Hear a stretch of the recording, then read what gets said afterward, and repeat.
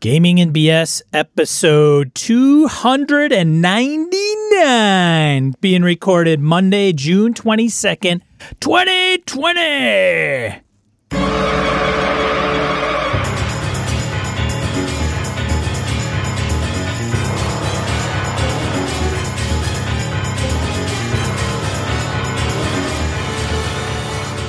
Welcome to Gaming and BS, a tabletop RPG podcast. I'm Sean. I'm Brett. Welcome to the show, folks. Welcome back. Glad you're on board here. Whew. Sean, did you get any gaming in this last week and weekend, man? Did you get some cool stuff in? This weekend I did not. Last time I gamed would have been Mothership on Thursday evening.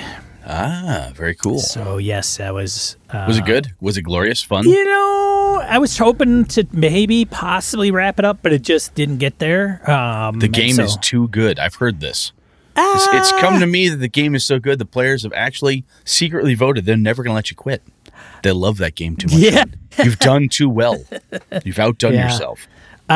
So it's gotten interesting. They are, spoilers, they are now on the planet, and their ship has been engulfed.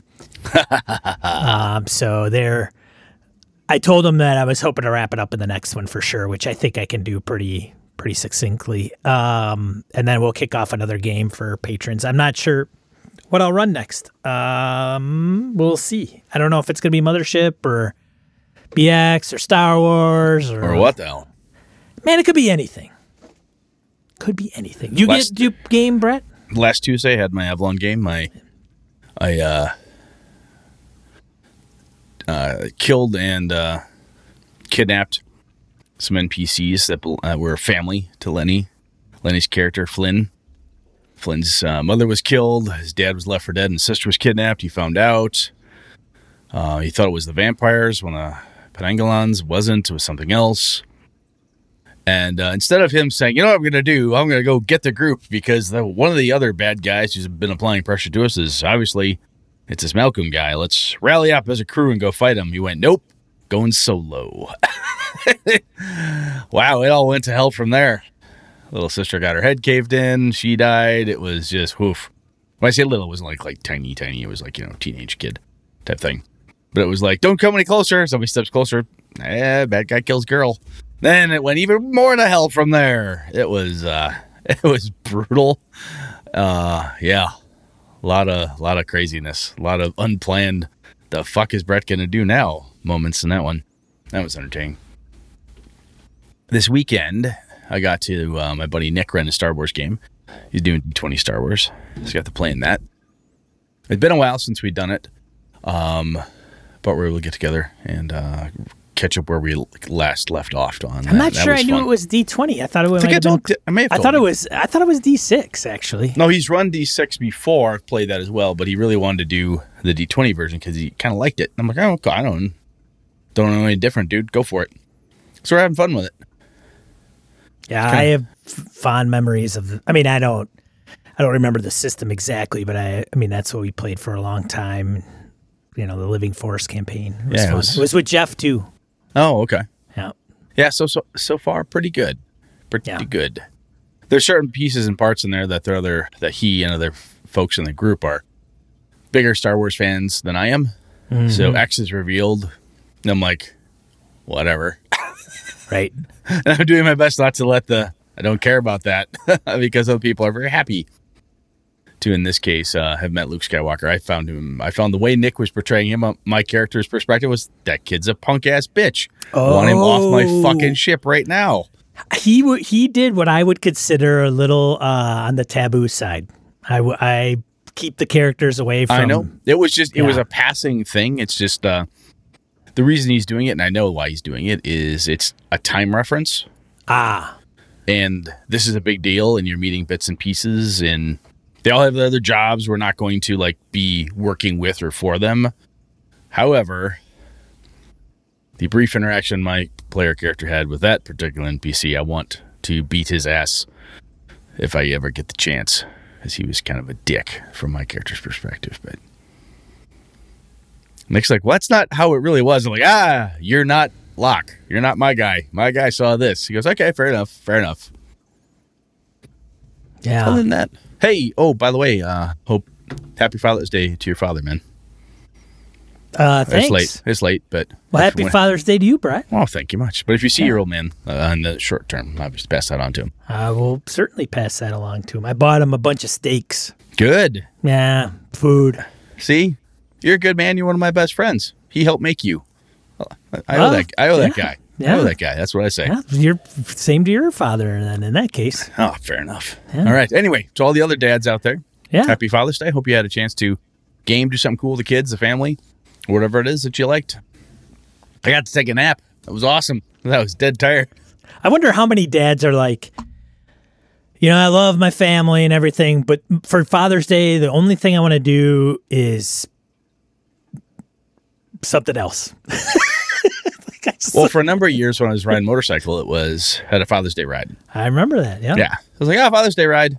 And my family never begrudged. With two guys that have no kids. Yeah, but I had a bunch of other guys. Henri and myself. Yeah, but a lot of other guys. I mean, part of that became to when Henry's father died unexpectedly. It was kind of he wanted to do something as a memorial for his dad.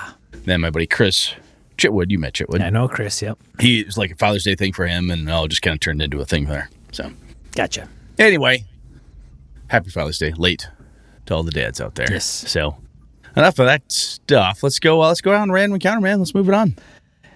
Random Encounter, segment of the show where we read comments from forums, social media, voicemails. We have one from Mr. Watkins, a voicemail he called in to the show. Let's hear. Hey, this is Mike Watkins. I was listening to the episode where y'all talked about spell components and finding those components. I don't know if you know this, but in 3.5, there was a rule about the spell component pouch, and it was hidden in the description of the item, the spell component pouch. I don't know why it was only there, but the spell component pouch is considered to have any spell component of gold piece value of 5 or less. I had some DMs that would house rule it to where they weren't in there, and then I would have to go adventure in order to get any of these spell components that I would need, but for the most part, they're just considered in there unless they're more than 5 gold. I don't know if that is carried over to 5th edition. I haven't seen it in there yet, but just wanted to say that. Thanks. Thanks, Mike. I think that's his first foray into the show, if I'm not mistaken. And if I am mistaken, I apologize. But would you, Brett, would you make your spellcasters hunt around for spell components? I love the fact, first off, Mike, thank you. I love the fact that you called that out because I remember vaguely that in 3.035, but it never got implemented. Yeah, I don't think and as Sean and I have already said, probably both of us need to reread 5e because we don't know what we're talking about there either. Anyway, I have had very bad luck trying to get people to use spell components. Mostly because I say, we're going to use spell components. Like, yes, sir, we're going to use spell component to shit out of this. Here, damn right I will. I'll keep track of that. I swear, you betcha, Brett. 5 sessions in, I'm like, oh, shit. Has anybody been keeping track of spell components? Oh, no, sorry, I forgot. Oh, geez, forgot. It's always, and no one forgot on purpose. It's not a malicious forget. It's just like, oh, fuck. We've never paid attention to this for 20 years of gaming. Now you want to do this. Crap. All right, we'll do it again next time. Forget it. Start over. That's happened every time I've tried that. I don't think we've unless we did it when we were kids. That was for some crazy reason, but I think it fell to the wayside pretty quick. I tell you, though, I like what Mike brought up there, so I'm going to have to check, because if it's in 5e when I do my reread, I want to figure it out. But, two, if it's not, I like the idea of, like, look, a spell component pouch costs X, and it's good for Y number of uses, and it has everything in it you need up to a certain gold piece value, which is great, because certain spells have a limit. We'll say, hey, 100 gold piece pearl, 1,000 gold piece diamond, or some equally uber expensive thing, called right out in the material component of the spell, in the spell description.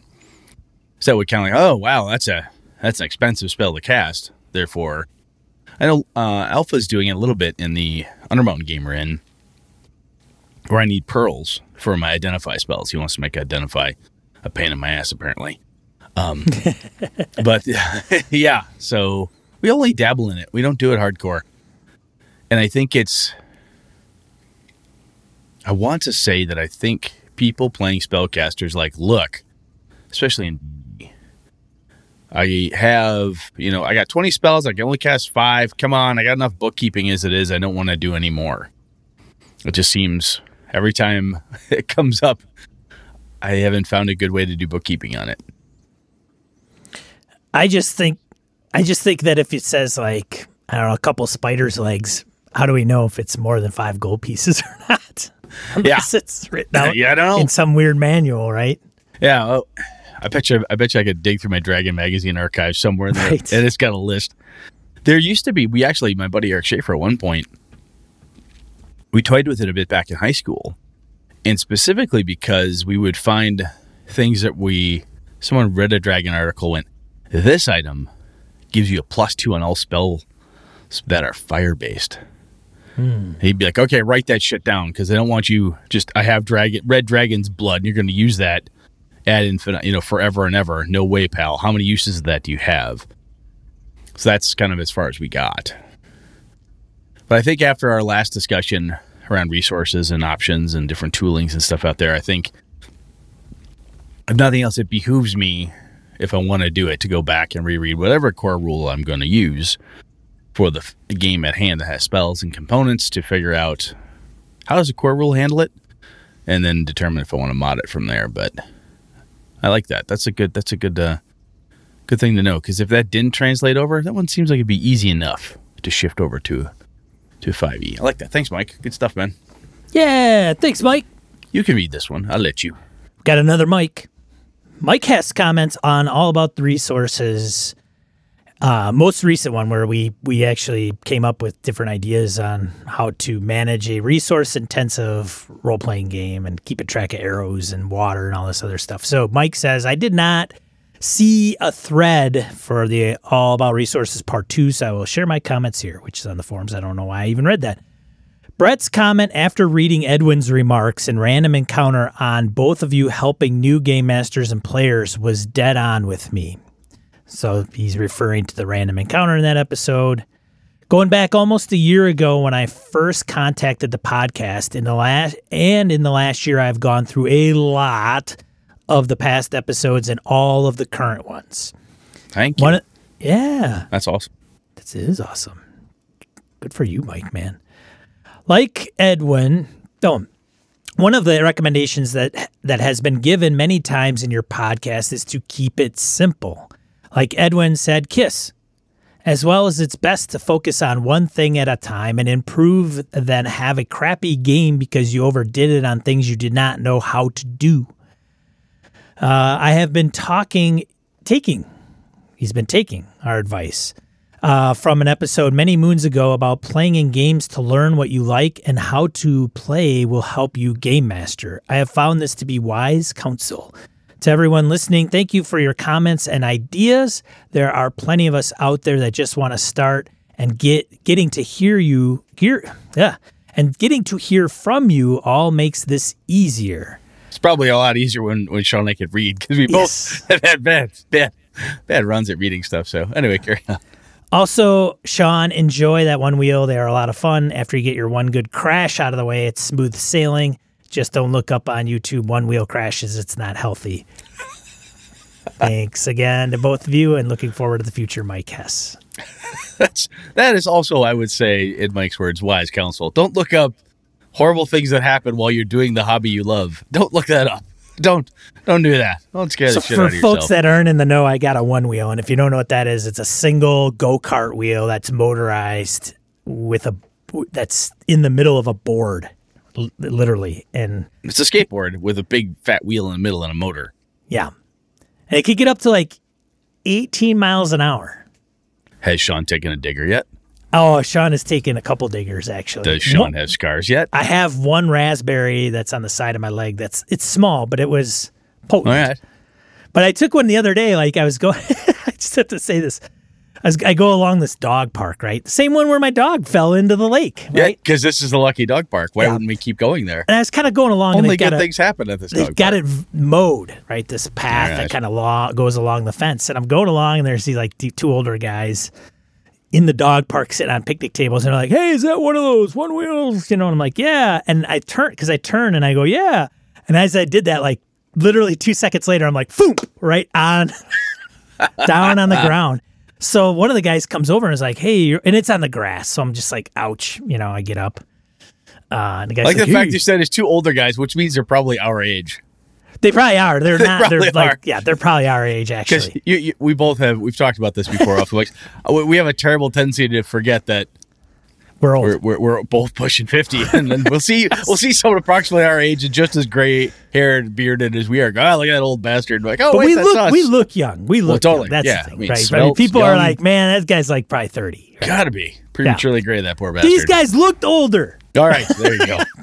But anyways, it was just hilarious because it was like, and there's fence, right? So it's fence. It's kind of got some bushes, like the fence has got but vegetation growing up the length of the fence. The fence is probably like 4 feet high. And, I could just imagine they're like, oh, look at that guy. All of a sudden, boop, he's gone, right? Just That's funny. I didn't think I could bruise my lat muscle, but Oh yeah, you can. that Now you did know. not feel good. Anyways, Sean is keeping it As safe as possible. as safe. It could get a little wobbly. I don't know. We'll see. But All anyways, Mike, thanks, and I'm glad you find all the feedback from listeners.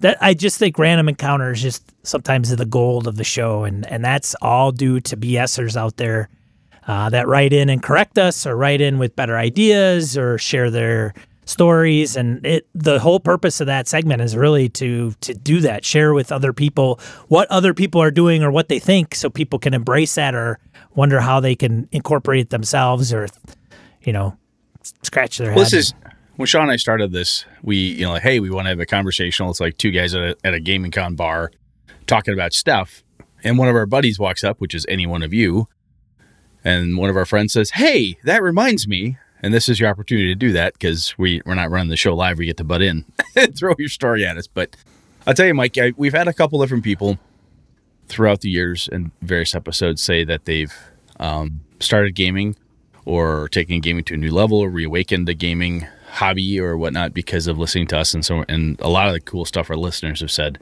And it's incredibly humbling and it's very, very cool. I think if there's anything like for the good of the gaming hobby that Sean and I have done, I think that is probably the best part, man, is when people come up and say, "Hey, I like what you said, and I game now, or I never did before, and I wanted to get into it, and I'm doing really well, and I really like this thing. It helped me out." That's just awesome. Yeah.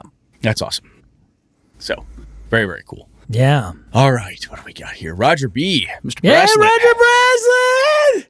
Comments on tensions in RPGs. I think you mentioned such things, at least in the next episode, but Warhammer Fantasy Roleplay 3rd Edition, of all things, has a tension tracker I'm thinking about using in my 1E game.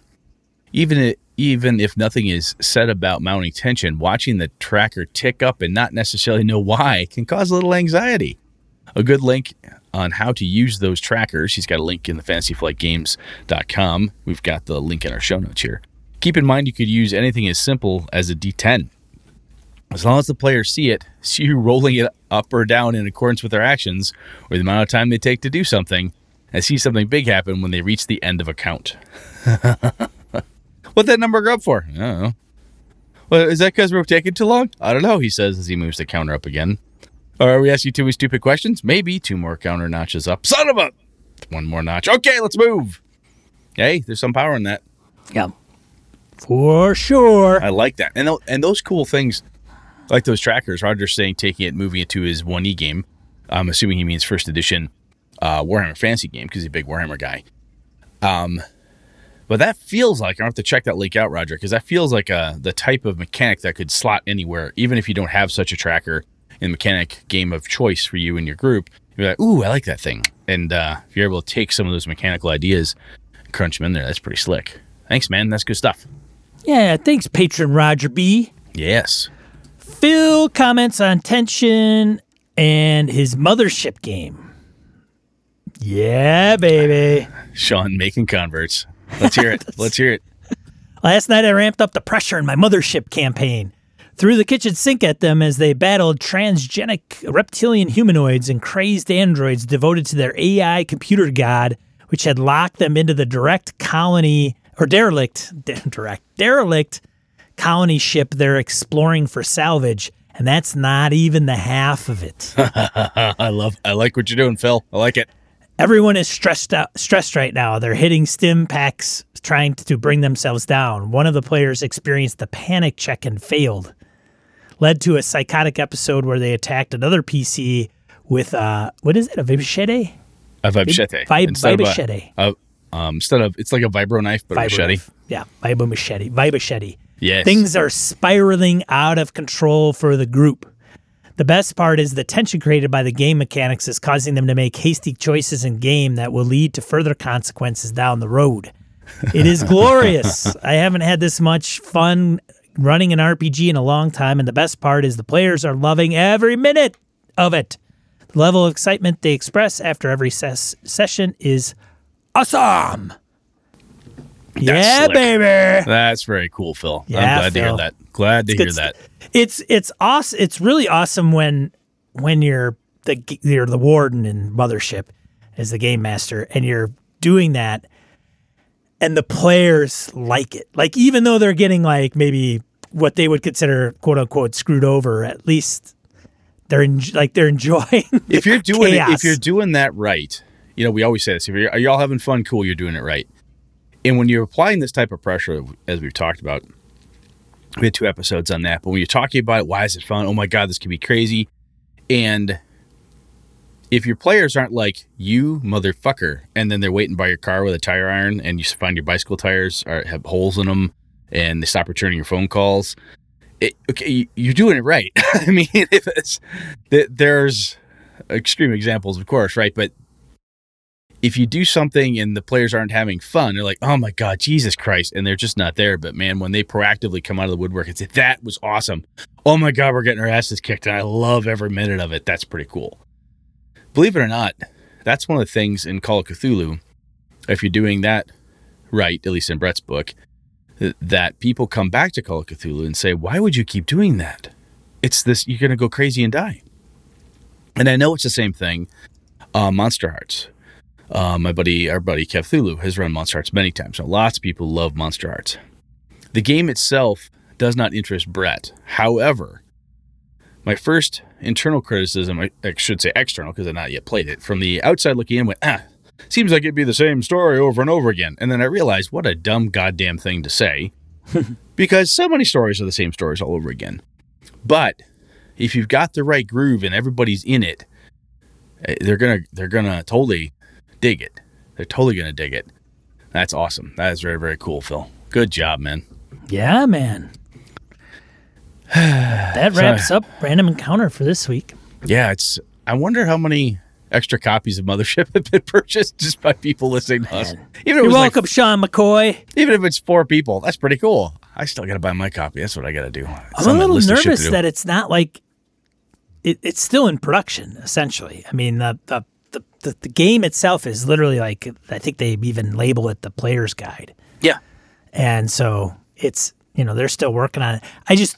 I hope, I don't want it to get screwed up. Like, I think it's good, but I know they're going to do like monsters and stuff that aren't in that guide and everything, but I don't know. Well, the nice thing though is that you can go, that's neat. Chuck that book over your shoulder and keep going with what you got, brother. True. You absolutely can. Yeah. But yeah, it's good. I got a lot of people who are like, I might have to check that out. Yeah. Sometimes, especially, man, those cheaper games like it, when you go out there and drive through, you're hunting around for something, you find it, go, I heard about that Mothership. How much is that thing? Holy shit, that's cheap. Wow, damn, what is it, $7 for it or 10 or whatever? You're like, I'll throw a little bit of love at them, get myself a copy. And you go through it and you're like, that inspires me to do this thing in my Star Wars game. That inspires me to run this way. I've got a Fiasco playset in mind based on this. That's awesome. Sometimes the best thing you can do as a creator, in my opinion, we just talked about this, like with the show. If we inspired somebody to do something cool with their game or to start gaming, that's sometimes the coolest goddamn thing you can do. And that's why when you told me, wow, I really like this, like, that's high praise, because you and I have read a shit ton of games over the decades, and sometimes like, meh, don't care, toss that to the side, put that over there. But that's cool, man. This is awesome. I like it. Yeah, but I take a while to adapt, because I mean, Mothership's been around for a while, and I know I had heard of it, and I just thought, well, it seems like Well, Call of Cthulhu's been around forever. You've never really gotten into it, and you now you like it. Yeah. Ready to roll with it. That is true. Like, yeah, I can say that there are, it took me a while. You know what it is? I think it's like music or something. Like, I heard it a long time ago, never really got into it, and then all of a sudden, I don't know if I'm just now all of a old sudden and you like crusty. Creedence Clearwater Revival, and you don't know why. Yeah. Because you heard it through the grapevine at one point. Right. Yeah. He. Someone put a spell on you down on the corner. Har. Har.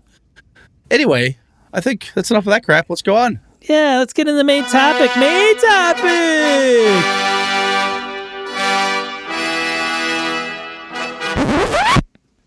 All right, man, you ready? Brett. I did a good job with notes on this one, so you goddamn better be prepped. Yeah, all right, man. so Chris Shorb, on episode 298, last episode, hit us about jamming styles. He left a voicemail, so if you want to, go back to episode 298. I'm not asking you to go all the way to 1 and listen forward for all of Chris Shorb's wisdom, just that one We have piece. not asked a lot of people to go and start at 1 for a long time. Yeah, because we're not assholes anymore. I mean, at a certain point, like, it's 50 episodes. Come on, people. It's less than a year. You get through this in a couple of months. And I'm like, look, there's 6 years of stuff out there, kids. This could take you a while. Well, it's almost 298 hours. Yeah. Give or take. Give or take. And by the end of next week, it'll be 300 plus hours. I mean, full-time job, that's like, Yeah. It's a month and a half. 8 hours a day. 8 hours a day for a month and a half. Wow. I can't advise anyone to do that. Anyway, so Chris started talking about jamming styles because, quick note back. This is the, oh my God, Brett and Sean need to reread the 5e rules. And sometimes, and one of the things I said there, in my bemoaning of I thought I knew it, but I guess I don't, is I GM over the top of stuff. My game mastering style takes over. And Chris had said, what makes something a style? Is it, he kills all the players. She only likes to run horror games, or blah, blah, blah, blah, blah.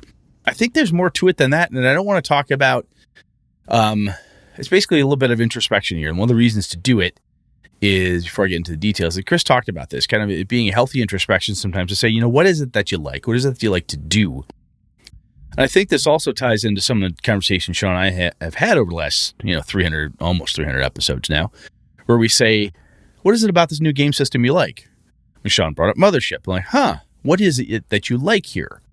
And some of it comes down to, I like the freedom to do X. I like the way the mechanics allow me to do this thing that I enjoy.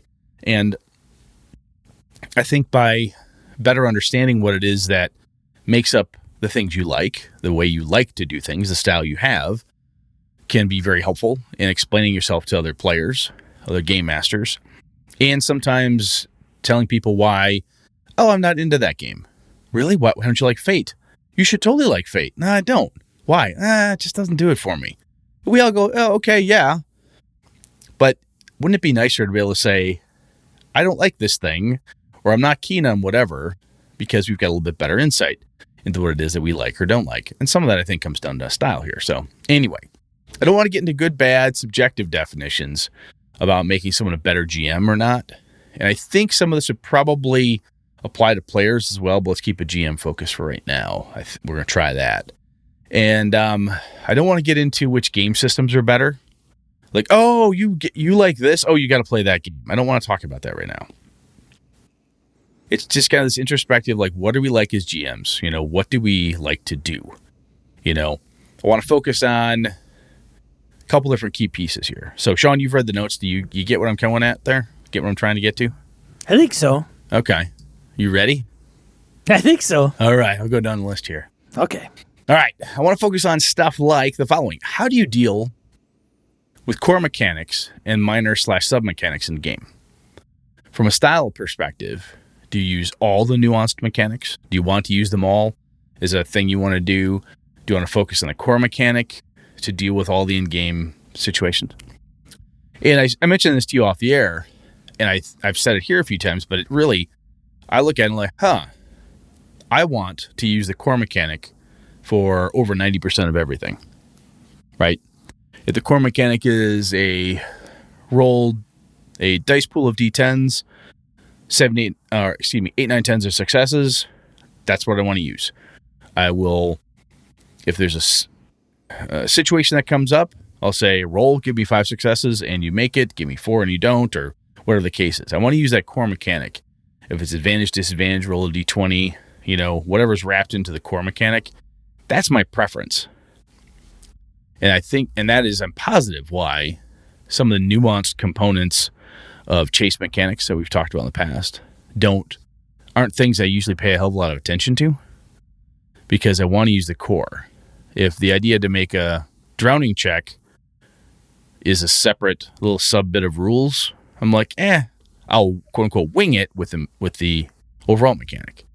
So Sean, how do you deal with that? Do you like all the different subs, or what do you think? Well, Brett, hold on a second. Before we go on to what Sean likes, let's dig a little deeper here. Uh-oh. Why is it, though, that you would rather go with the core mechanics than go with the rule subsystem that's involved? So instead of doing a chase system by the book, you use, okay, we'll do a bunch of checks for chase, and whoever wins more checks wins, which may be the subsystem, but I don't think we're talking if they're actually quite a bit different.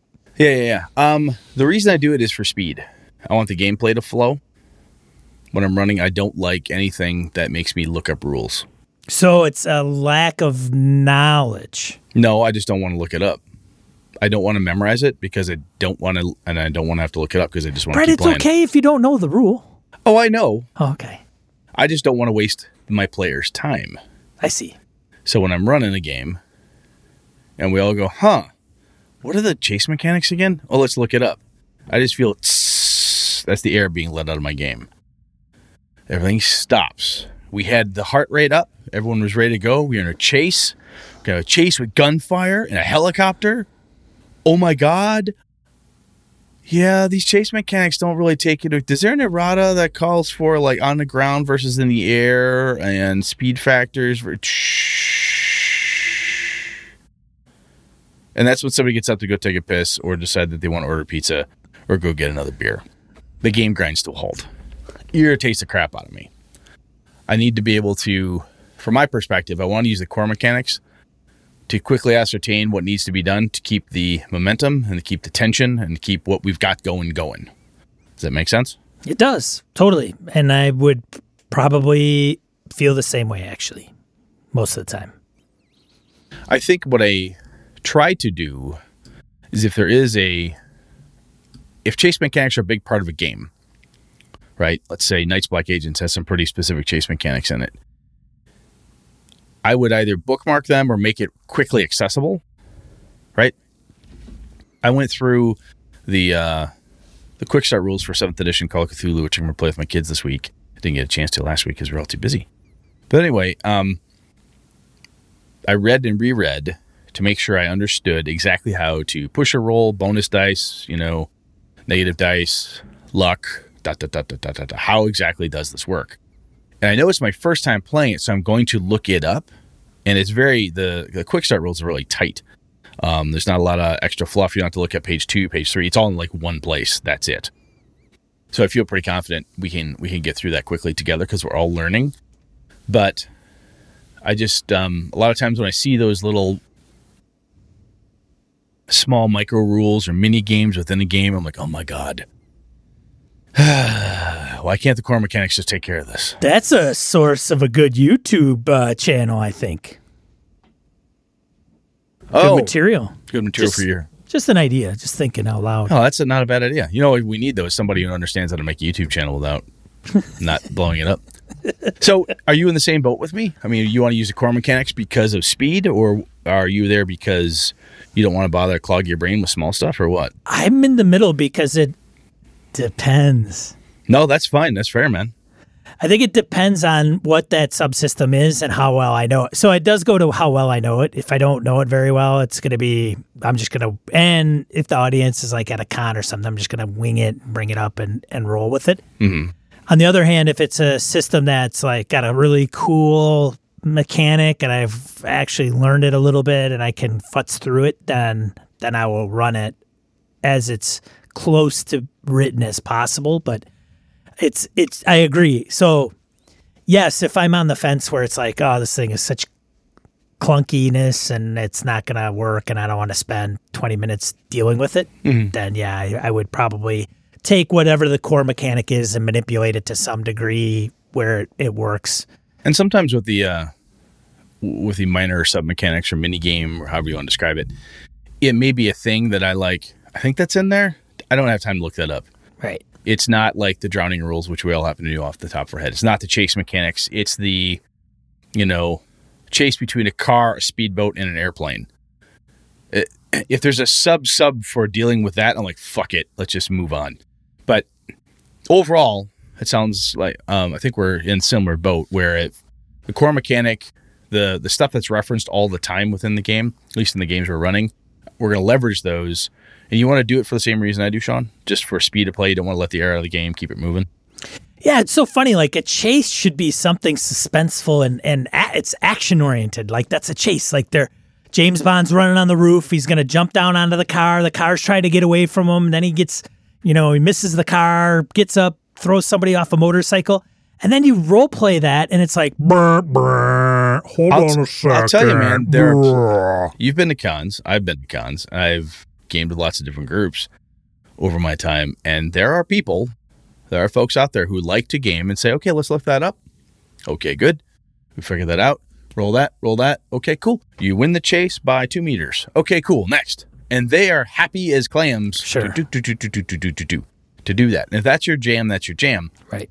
But again, in the answer of style, what do Brett and Sean, from a style perspective, the letting the air out of the game, want to keep it moving, keep the role playing, keep the tension stuff, and therefore the bigger mechanics, not the itty bitty teeny weeny nuancy stuff. We're going to move that around. Okay. So here's one for you. Do you allow power spells, etc., to be used creatively? Perhaps in a way that's not fully supported or designed in the rules text. For instance, there are some people, I remember there was a Monty Cook article in a Kobold magazine a while back where he talked about how he was huge ancient red dragon in a D&D game. This player smiles wickedly and casts water breathing on the dragon, and because that means they can't breathe air anymore, they asphyxiate and die. There's no saving throw. And Monty Cook said, no. Right? Because that's not the intent of the spell, blah, blah, blah. I don't want to get into that whole argument. But that type of creativity happens where somebody goes, the spell is supposed to do X, but could I do it as 1? Could I do this? Could I tweak it a little bit to allow something? Do you allow that type, or that my power is flight? So if I use flight in this other bizarre way, if I spin a circle really fast, can I get centrifugal force going so I can chuck this rock with this super speed of my flight? Can I do that to even jack it up even further because centrifugal force is fast with the spin? Can I do that? Can I do a whirlwind? I've never done a whirlwind before. The flight doesn't say I can whirlwind. Can I make a whirlwind vortex and sink the ship? Do you go for that stuff, or how do you handle it? No. I really try to give the players some latitude in being creative. It's, I don't know if did I talk about the room in the spoilers, Tomb of Annihilation with the undead minotaurs and all that stuff? No, different room. Different room, okay. Room fills up with liquid. Oh yeah. Did I tell you about this? I don't know if we said it on the air though. I don't know if we said it in a podcast. I think we have. I don't know. Anyways, Yeah, so I play with Jason, great guy, but he's like, okay, if it's filling up with liquid, I'm going to turn into like gaseous form and slide into the room because there must be a crack. Because if there's no crack and it fills up with liquid, where does all the oxygen in the room go? Yeah, blow the walls out, right? Yeah, right. Because and it makes sense. There's a physics discussion here to be had. Yes, right. Even though in the module it's like it's sealed, it's solid. And I think I conveyed that to him. Like it's sealed, it's solid. There is no crack for you to enter. There just isn't. Well, that doesn't make any sense. Well, okay, now for him, he doesn't know. He just assumes that the room is solid stone all the way, 4 walls, ceiling, everything is solid. So that if the liquid is pouring into it, that's a problem. But he doesn't understand that there's another outlet somewhere, right? Yeah. Okay. But it's some of those things where it's like, do I want to sit here and explain stuff that the players may not know and are not privy to, or do you just put the hammer down? And so sometimes I'm kind of like, well, I really want to give these guys some latitude with coming up and thinking of certain ways to use things or utilize things, whatever. But sometimes I've gamed with Jeff for almost 40 years on and off. It's that guy pulls more shit out of his ass, and I got to keep him in check because otherwise he's like, and it does no. It's like the rule of cool only goes so far. I don't actually mind the rule of cool, but you've got a limit on it.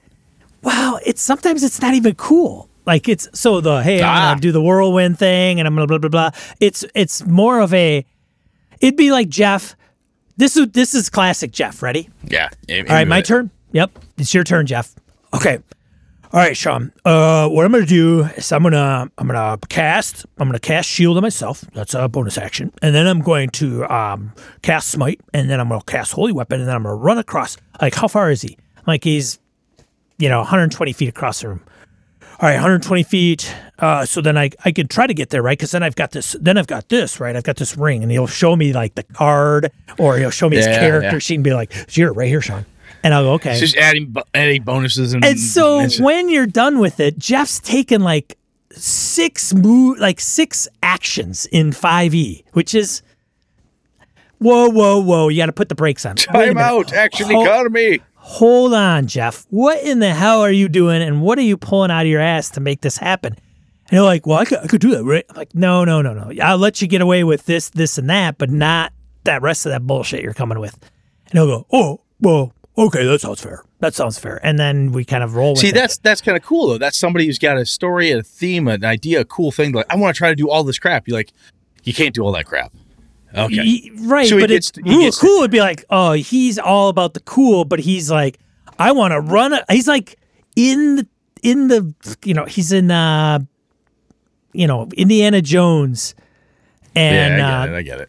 Yeah, and the Lost Ark, and he's like, in the tomb, and he gets the idol, and he's running, and he jumps and gets the whip, and then he runs some more, and then he trips, and then there's a boulder, and he does that all at once. Yeah. I'm like, no. No camera angle change. It's just one big move. No. Yeah. I could do all that, right? No, you can't. Yeah, no. So I think you and I are similar in this regard as well, as there is, I don't mind it. I don't mind the creative use. However, I think a piece of this is that maybe an extender on this is, yes, we will both say no, or that won't work, or it won't quite work the whole way, but I'll put limits on it. Yeah. Right? A lot of times, what's interesting is, somebody in my group will say, well, this is how the spell works. I'm like, did you read the spell? Yeah. No, you read the first paragraph. Read the next 2 paragraphs of the spell description, right? Read the whole damn thing, and then tell me if it allows you to do what you want it to do. Well, it doesn't specifically say it's allowed to do X. I have found that the creative use, I can get more mileage out of it when my players want to use a theater of the mind game, because we're not being very tactical and each square doesn't count. If I'm playing a tactical game, I tend to be, how's it written? That's how it works. Because everything else is, that's how it's written. That's how it works. I get 5-foot movement here, 6 foot there, 10 foot here. I get to do this thing, action, economy, blah, blah, blah, blah, blah.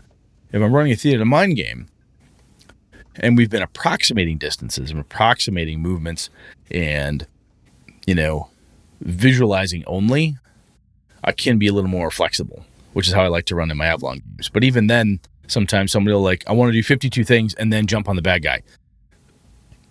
I'll let you can't do all of it.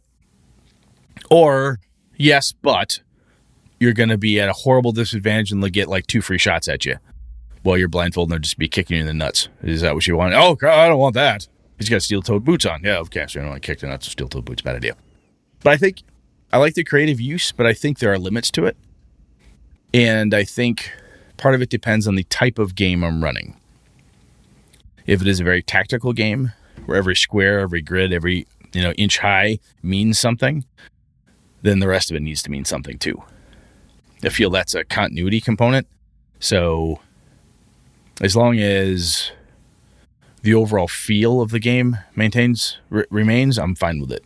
Because if, to what you're saying, is you're running a semi-tactical game, and then to break from that and say, oh, I'll let you implement physics here for the first time ever because we never bothered to argue that dragons can fly, and how the fuck is that possible? No, you're not going to do that because it doesn't work in the setting type of thing. So I think I'm with you there. Yeah, that makes sense. So here's one for you. Do you make the PCs the center of the story of the campaign, or is the world, quote unquote, happening around them and it's up to the player characters to get engaged in what's going on?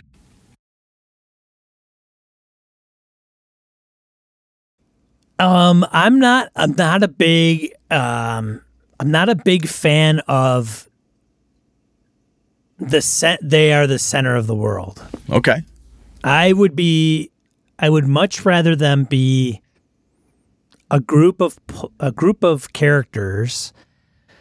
And, of course, it depends on the game and the campaign that I want to run. But I would just what you're stylistically speaking, you're leaning one way right out of the gate. Yeah. I would much more rather them be kind of a group, and then they are thrust into situations that become bigger, that they may realize as things progress. But they need to engage the world versus the world is built for them. You know what I'm saying? Yes. So if I were to sit there in the Tomb of Annihilation and choose not to engage in story hooks and so on and so forth, actively not engaging because it doesn't fit my character's background story or something along those lines, you'd be like, okay, well, you're going to have nothing to fucking do for the next 4 hours while the rest of us are playing D&D. Is that kind of your perspective? It is, and I think many players, a majority, I would say 90 to 99% of players aren't that person. They're not the one that says, well, I don't know what I would be doing here. You haven't met those people yet, dude? I have, but they're very rare because that's the way I position it. It's like, hey, this is the deal. I'm going to run Tomb of Annihilation. I'm going to, hey, Jeff and the gang, we're wrapping up Tomb of Annihilation. We're going to run Star Wars, and this is kind of what I'm thinking, and I'm open to hearing what you guys want to do. Most of the, I think, people I run with are, they're waiting for me to come to them with whatever I'm proposing. Right? But the storyline, whatever it is you're building, because I guess the other piece too is because you're running pre-built adventures that are written already. Yes. So typically part of it is like, hey, grab onto this and go because we're playing, Ram of the Frost Maiden. We're playing this. This is what you're going to get in for. So you're there to do the thing, as opposed to when I'm running my Avalon games. If I'm running a campaign, I have people make characters within certain parameters, and then stuff happens, and but at the end of the day, the PCs are the absolute center. Things are happening around them, right? Shit's going on or whatever, but the PCs are the ones that kick things into gear. And I mine the PCs' backstories for plot hooks and ideas. And when Nick says, I want to figure out how to become a paladin in Avalon, I'm like, all right, this is going to be a long, arduous road. I give him plenty of opportunity to run off, have his little side mission, do that thing, get back over here. I ask Lenny about his family. I go endanger his whole family, find out about this person's background, so on and so forth. So I'm mining that shit as ways to apply pressure and so forth. The PC-centric approach is kind of like the world is revolving around them, yes, but wherever they go is where the revolution's occurring, right? They're like the eye of that storm of activity. That's my preference. See, so you would be in the camp of backgrounds up front, not during play. Not necessarily. We do it both ways. Some people like, I have this background, and some people like, I really don't know. I'm like, okay, we'll figure it out. Then at key moments where I'm like, okay, I need something for JR to do. JR, is your mother alive? No. How'd she die? Cool, thank you. Next. And I'll come back around, whack, and then the dead mom issue comes up again. Turns out she was murdered. There's an entire investigation into it. It's been 10 years. Oh my God, this man actually murdered my mother. What do I do with it? Because he's now my best friend. Oh my God. I drag that out. I think that it's easier for me to do because I'm rolling my own, right? Yep. And I think a little bit tougher otherwise, perhaps, at least keeping things on track in a pre-written adventure set to follow any kind of line, any kind of track or pathway. It would take a lot more work, but that's also what my group likes. And that's just how that's how I ran Vampire back in the old days, where I cut my teeth figuring out a lot of my GMing style. But when I thought about this question, I'm like, you know what? I really lean towards the PCs are the center of the world. The rest of the world moves around them, but they're the eye of the storm that travels around. You know, there's a hurricane. They're in the middle of the hurricane, and they just kind of go. If they wander too far off, then they get swept up in the rest of the crazy. But otherwise, they're pretty much the center of it. Huh. Interesting. I think I'd like to try the other way, honestly. Where they don't have a background? Well, or if they have one, it's that the world is happening, right? Where they need to engage with the world.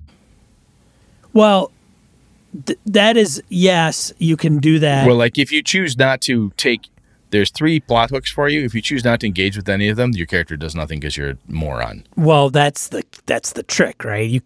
That's like having an open world that's too open, and none of the characters know each other, and they're okay. How do you bring them all together? Why are they there? What's their motivation? And that's what one are of they the going to reasons latch why onto? I put the characters at the center of the story from a style perspective. I like to do that because then once I have that and I understand enough of those bits and pieces, JR's dead mom, come to find out, was killed by this person who is also known by this other player, by Nick's character, and Nick knows that guy lives in this other neighborhood. So, hey, guess what? I get to move them to this other neighborhood, which is where I want them to go anyway. So by using events and things that are directly impacting the characters as their background, their own personal side story, downtime event, or whatever it is, they have reasons to go places other than I'm just following the plot hooks. And it might be just the way I've raised myself, but I'm like, if I give them a motivation to go to White Plume Mountain, they're going to go. If I do this right, they're going to go. And they won't even feel like I drug them there. They won't feel like you're standing outside of White Plume Mountain. The king has ordered you to do blah, blah, blah. They're like, of course we're at White Plume Mountain, because that's the last session. We decided we're fucking going there. We even told the king to stuff his reward. We're going to do this one for free because it's that important to us. You know? It takes time, though. But I like spending that time. That's where I lean stylistically. Good there? Yeah. All right. Do you allow for player narration description before the die roll, or do you tell them to roll first and then narrate the results after? Well, I'll leave that up to the player. Some players will be like, okay, this is what I'm going to do, Sean. Jeff's going to jump over the table, swing on the chandelier. Nah. Okay, Jeff, give me a roll. A 1. Wah, wah. But you don't, so think about it this way too. Do take the Jeff out. If you have your style perspective, do you call for a roll and then narrate what happens afterwards? You say, Brett, give me a perception check. Give me a sneak check. Or you're going down the hall being sneaky? Give me a sneak check. Or do you ask me to tell you what I'm doing before you ask me to roll? Most of the times I'm looking for clarification because I try not to run into that's not what I said. That's not what I meant. So by clarifying, if they're at the end of the hall and they're like, okay, I'm going to go down the hall. And I say, okay, are you just going to walk down the hall? Are you going to go down the right side, left side, center? You're coaxing narration out of them. Yeah, I'm going to coax that out of them. And sometimes it doesn't matter. Like I just do it so that they think it's relative. Yeah. Relevant. Why do I always keep interchanging those words? Yes. Interchanging those words. Sean's hooked on a word a day. He's just got a brand new thesaurus. He's going to keep using it. I got this thesaurus. It doesn't apply, but by God. Anyway. But I want to do that so that when it does matter, they're not tipped off that I only ask when it does matter. So if I say, oh, that means something's going on. All right, Sean. And then they put their gaming caps on and they're like, all right. I sneak down the left side, hitting every other square. Yeah, exactly. Right. Like, okay, sure. That's fine. I have found stylistically what I like to do is I start off saying, okay, what are you up to? All right, cool. So let's all right, so you're going to head down the hallway. Am I right to assume that I'm coaxing this out of them? And I do it all the time because I used to do it solely so that way they wouldn't know when it mattered. But now I do it because I wanted to get my group trained to always do that. So now we do it by habit. My home group, God. That is. I don't think there's any habits that are built in my group. It's not right or wrong, but I find that even at a convention game, someone goes, yeah, I want to sneak down the hall. Okay, so are you like doing side to side, ducking the shadows? You just going straight down the middle fast and just trying to be quick and soundless about it? How do you want to do that, man? And then they tell me something, and when they tell me, like, you know what? I'll just be a DC 13. Give me a shot there. Give me a try. All right, cool. You got it. The other thing that allows me to do is when I've rolled, if I don't have a DC in mind or I have one in mind, I'll give them a plus or minus based on description.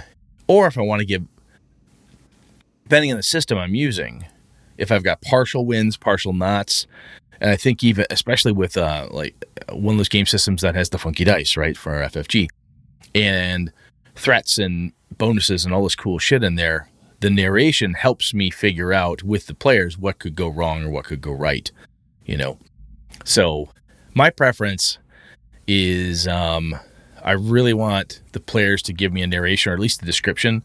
Sometimes narration is too strong for certain people I played with. Like, I don't want to narrate thing. I just want to describe it. I'm like, that's the same thing. You're just using a different, whatever. Sure. Describe what you're doing. Great. Because then I find that whenever I've done that, the players have more engagement in the moment and they feel the tension better. Right. So that's my preference. And the reason I ask this question is because one of the guys I play with, his preference is, why don't you give me a spot check? Give me a search. You going down the hallway. Give me a stealth. Okay. Give me a search for. He tells you what to roll. Yeah. Right? Which is totally fine. Right. But what I found that leads to for me is that when that person does that, sometimes we have other people who want a skill dog pile. Right. Well, because there's something to gain there. There's not only is there something to gain, but it feels very binary. And I know there's plenty of systems out there that have, again, the pluses and minuses. And by having narration built in or descriptions, my style says lean that way, Brett, because if you do that, people don't get as upset about losing or failing a die roll. Because now they have a picture as to why it didn't work that way. Kick that tin can. Son of a bitch. Yep. Well, that's what I get for trying to sneak across tin can land at 2 a.m. with my Christmas bells on and the siren blaring. That was stupid of me. Anyway, so that's my preference. I lean that way. I want people to do that. Anything more on that, man? All right. So do you prefer, we've asked this of people on the show before, do you really like to roll in the open and do open or not, right? And do the dice dictate what happens, or do you adjust results? How do you, are you a dice, are you predisposed to roll in the open, dice fall where they may, fuck them? Or do you like to roll behind? How do you deal with your dice, man? What's your lean? I like to roll in the open, let them fall where they may, and that's kind of the deal. That's it. I used to never do that, but the more I've played online with everybody rolling in the open, it's kind of fun. I don't know, if you don't want the dice to be able to sway something one way or the other, then don't have them roll dice, or I won't roll dice. I will just dictate. Give it to them. Just dictate it. Like this, yeah. Say yes, say no. It's a 10-foot cavern. You're going to jump across. Yep. Good job. You run, you get across. Barely, but you get across. You don't want them to fall through? Don't have them roll. Exactly. Why waste the time? Otherwise, you deal with, oh, shit, man, you missed the jump. You fall all the way down 100 feet into a cavern and die. You can do the multiple fail states thing. Matt Colville has a video on that, and I've done it before, too. You miss the jump, and then you give me another roll. Oh, you grab hold of something. Yeah. But there's a limit sometimes. I hear that advice. I'm like, yeah, that's kind of cool. But how many do-overs do you get? Right. So, yeah, I think my lean stylistically is not to roll in the open. However, I'm starting to stylistically, as a game master, go the other way because I'm seeing it's fun. I'm having more fun with it. Man, part of the argument, and I used to be like that too, Brett, but the part of the argument that I came to just switching is I don't want the players to think I'm dictating shit. Hey, you've got agency. You want to do something? Great. You think you're good at it? Awesome. You think you're going to, stretch it a little bit? Fine. Let the dice determine whether you are going to let the dice of fate. And if you got a +5, your fate's probably pretty good. Your odds are probably pretty decent. But at the same time, there's probably a chance of failure. So I'm going to allow you to roll the dice, or I will roll the dice, and we'll see what happens. That kind of leads back to our pressure discussions we've been having too, right? Where I, as the game master, get to quote unquote fudge the setting or do something or cause something to happen. I can do anything I want. Any game master can. Generally speaking, players can too. But excuse me, I get to say, hey, the alien pops around the corner. That hand is bloody.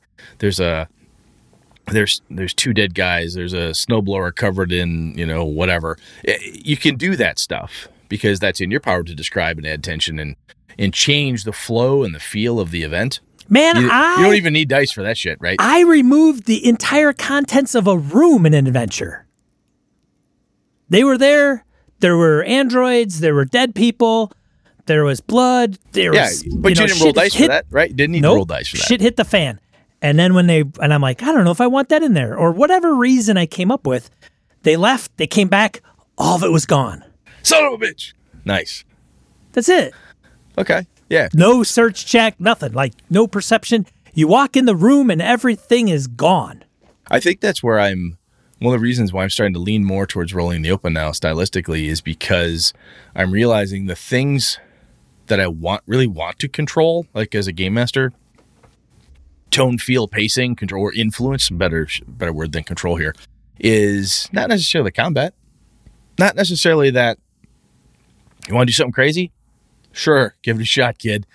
I don't necessarily want to influence that, control that. The player's already decided that they want to do the thing. They've already decided to engage the Penanggalan vampires and attack them. Hey, they chose that, right? However, when I want to ratchet up the pressure and have somebody following them or sneaking past, I like that. So that actually leads into my next one, dude, is do you do there's always a chance as in, just assign a difficulty class and let them roll no matter what? Or do you say no? Like, it's not possible. It depends on it. It depends on how crazy their rule of cool. How crazy is it? Does it somewhat make sense in the context of the situation? I say the context of the situation, people, because you could have the exact same thing the player is trying to do in two different encounters, but the encounters are different. In one encounter, you're like, yes, absolutely, you can attempt to do that, and it's awesome. Roll. And if they get a DC, great. In the other encounter, it's like, no, and this is why that is not going to be feasible. So it may be something different. So there may be inconsistencies in the game master's ruling, but I also think that there has to be context around what that is. Okay. So I used to try to lean towards the always a chance, but I don't. I just flat don't. To be honest with myself, I'd have to say I will tell people that's not possible, or I'm sorry, it doesn't work, or you can't do that. Man, I'm a human guy on Earth. I want to fly. Get in a plane. I don't want to do that. It ain't going to happen, kid. Flap your arms really fast. All right, good luck. Not going to happen. There are certain things this kind of goes to the creativity component, some of the earlier parts we had above, but I know in some game systems, I think D20 used to say, don't say no, just assign a difficulty class. Actually, I had a player quote that to me. You can't say no, I was told. You have to assign a difficulty class. It's in the book. Oh, so it's rule 0 if you want to play that game. I'm like, okay, DC 500. And you're at -20. Rules don't say I can't do that. That's fair. And by the way, there's no such thing as a critical success on a skill check, so good fucking luck. Yeah, that's true. Well, rule 20 should always win. It doesn't show me that in the rules. But I tend to lean towards I think where you are as well, stylistically. I'm like, look, it's not going to work, and here's why. And sometimes that answer is, you're not sure why, but magic. Or it's not working, your character has no idea why. It's fair for you to be frustrated, Zave, that it's not working for you. However, note the fact that it should work, but for some reason right now it's not. You can keep track of that as your character, and maybe you can ferret out a reason why later. All right, cool. Makes sense. All right, I don't like it. I know you don't like it, but it's not working right now. Son of a bitch. I think sometimes the no and it's not possible, it's not working.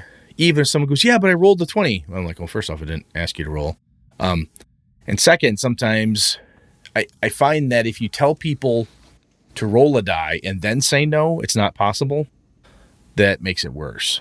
Yeah, this is one of the reasons that lend me to having you describe / narrate what you want to do before I'm calling for a die roll or any kind of randomizer or check, is because what are you trying to do?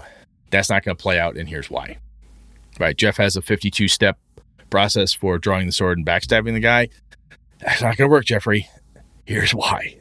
You got to have that, right? So, and I have met other game masters who are, no, there's always a chance. If there's a randomizer roll, there's always a chance. And they'll always roll a die. They'll flip a coin. They'll do something. And they love that crazy swing. So, again, Sean and I, we're not right or wrong in this case. This is just a stylistic perspective. And I have met other game masters. And by God, I've played in some of their games. It is crazy, whacked out fun. There literally is always a chance. The weirdest, what I would almost hesitate to say, the stupidest shit has occurred in the games I've played. Like, holy fuck, I can't believe that. Well, that's why I like to do this, because you never know what's going to happen. Right. Like, all right, cool, man. That's your groove.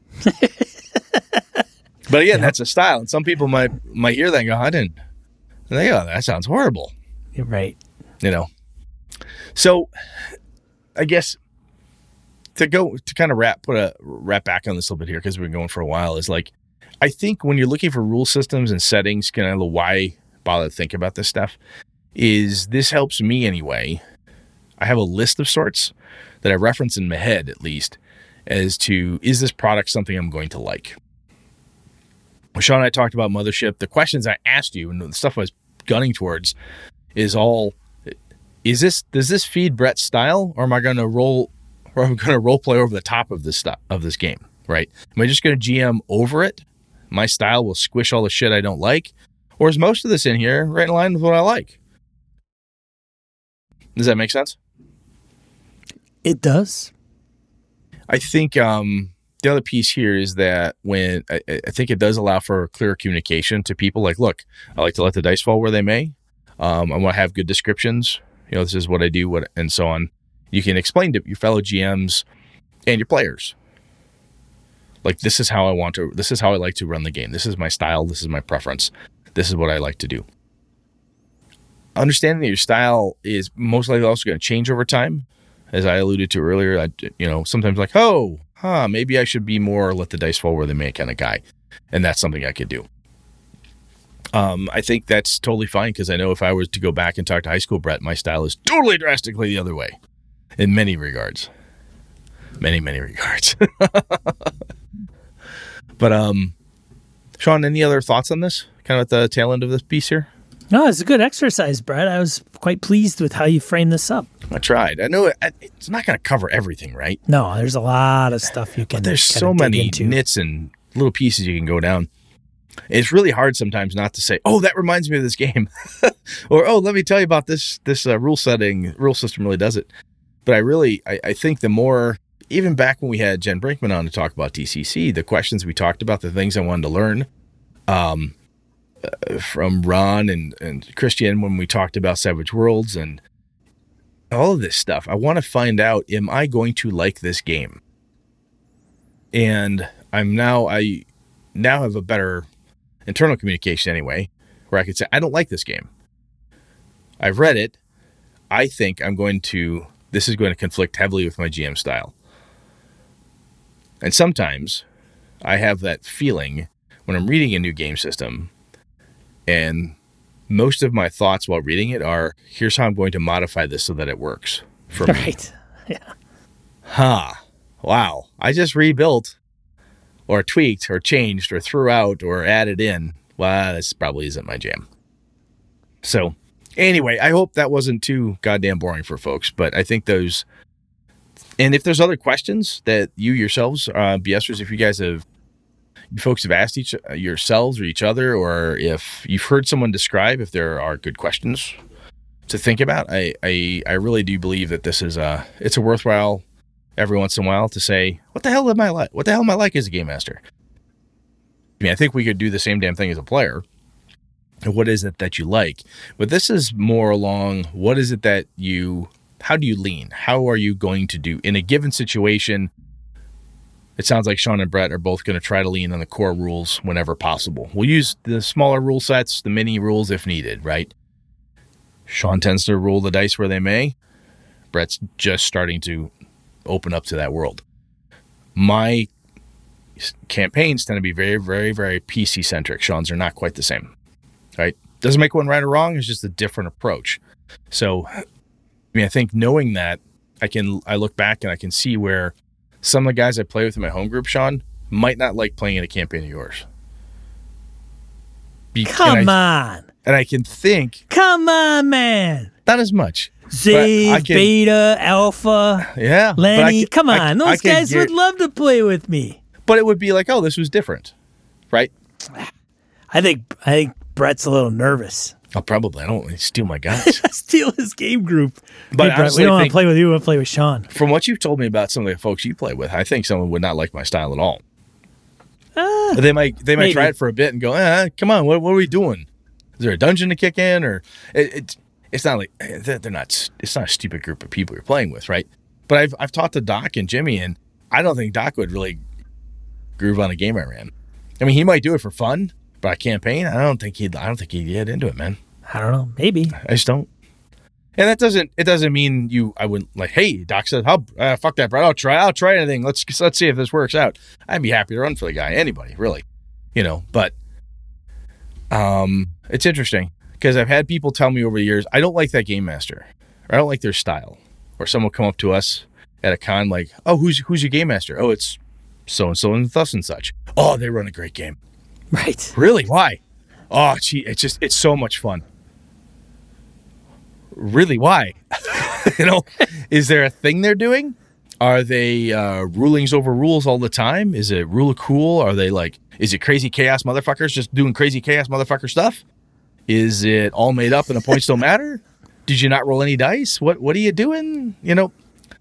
Sometimes I think these conversations help, at least when I'm talking to other people, to suss out what the hell it is I'm actually trying to say. When I go, oh, you really like this person's thing.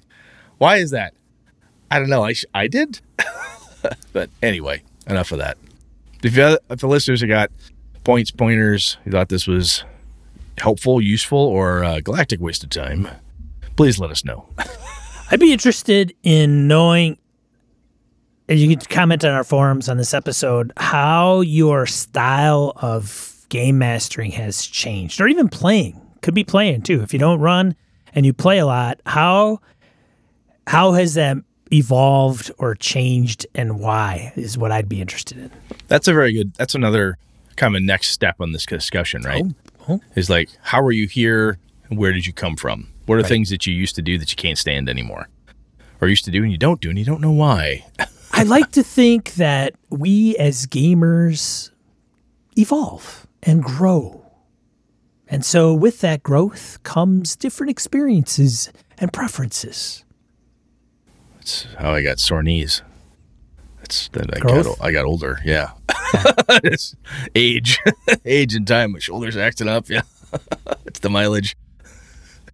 Anyway, no, that's good stuff, man. So cool.